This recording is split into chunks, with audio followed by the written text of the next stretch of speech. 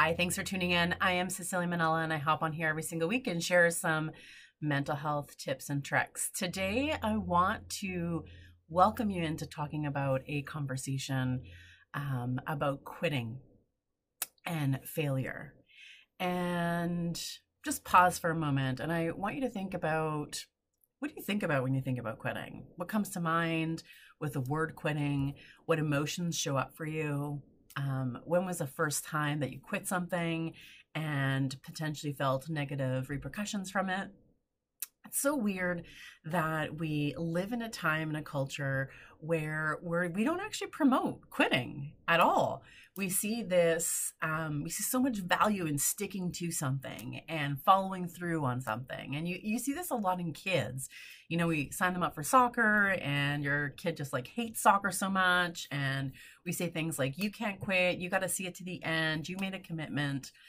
And we kind of push, and we expose to so many ideas and so many activities, yet we kind of get really punishing around the quitting thing. So now I challenge you to think about, what if you could quit and feel proud of it?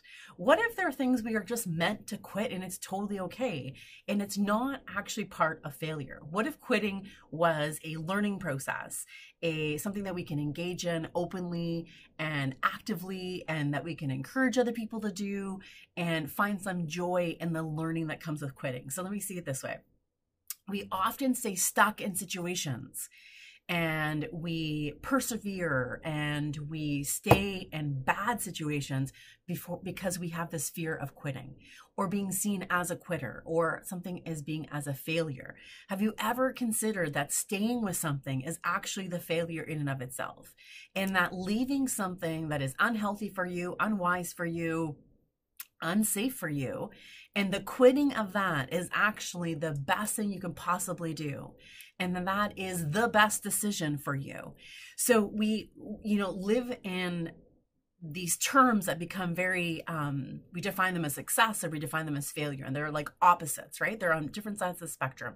And what if we could just bring them a little bit closer together and rethink how we think about quitting? Now, what is something that you've quit that you're really proud of?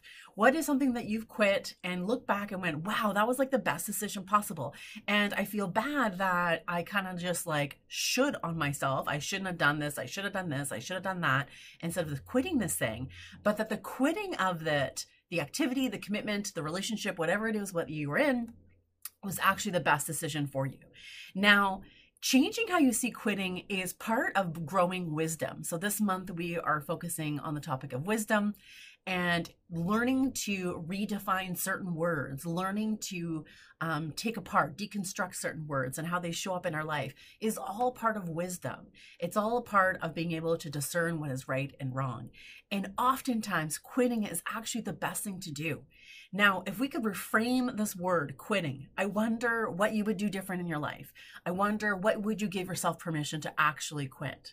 What would you give yourself permission to not label as a failure, but see it as a conscious decision that you've made to move towards wellness in your life? We need to stop looking at quitting something or ending something or breaking a commitment to something as the wrong decision. Now, really prime examples, when I went back to university in my early 20s, I was floating around. I thought I was going to do psychology, and then I changed my mind. I went to criminology and then sociology, and I quit all these things. And in that quitting, it allowed me to discern what I liked and didn't like. It allowed me to discern what was a good fit for me and wasn't a good fit for me. And this is how I landed in social work. And social work is where I found my home. Now, if I had stuck it out, if I had stuck with criminology and just persevere through it, despite how much I didn't like it, because of my fear of quitting, then I wouldn't be where I am right now. I'd have a totally different trajectory. And so in the quitting, there's lots of learning. We don't always have to see commitments right to the end in order to have the lessons or the learning that we want to take away from it. Oftentimes, quitting something is okay. I've started and closed businesses. I've quit things. There's lots of learning to do in that. And then beating yourself up for it is actually not helpful. And What you can do instead is embrace quitting as a choice that you can make towards wellness. That is a conscious choice that you make towards wellness.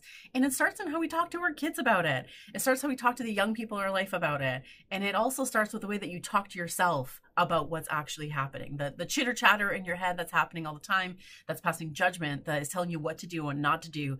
You can challenge that and reframe how you see quitting and embrace it as a step towards learning something, a step towards a newness, a step towards wellness in your life, instead of it being framed as this negative thing that we do. So I wish you well on your quitting. Make a list of all the things that you really want to quit and why you want to quit them. Maybe write down the things that you quit before in the past and where you can reframe them in something that was a really good choice for you, that took you towards, wellness in your life, to good mental health. And stop looking at it as a regret, but start looking at it. It took you in the step in the right direction where you need to go. I'll see you next week.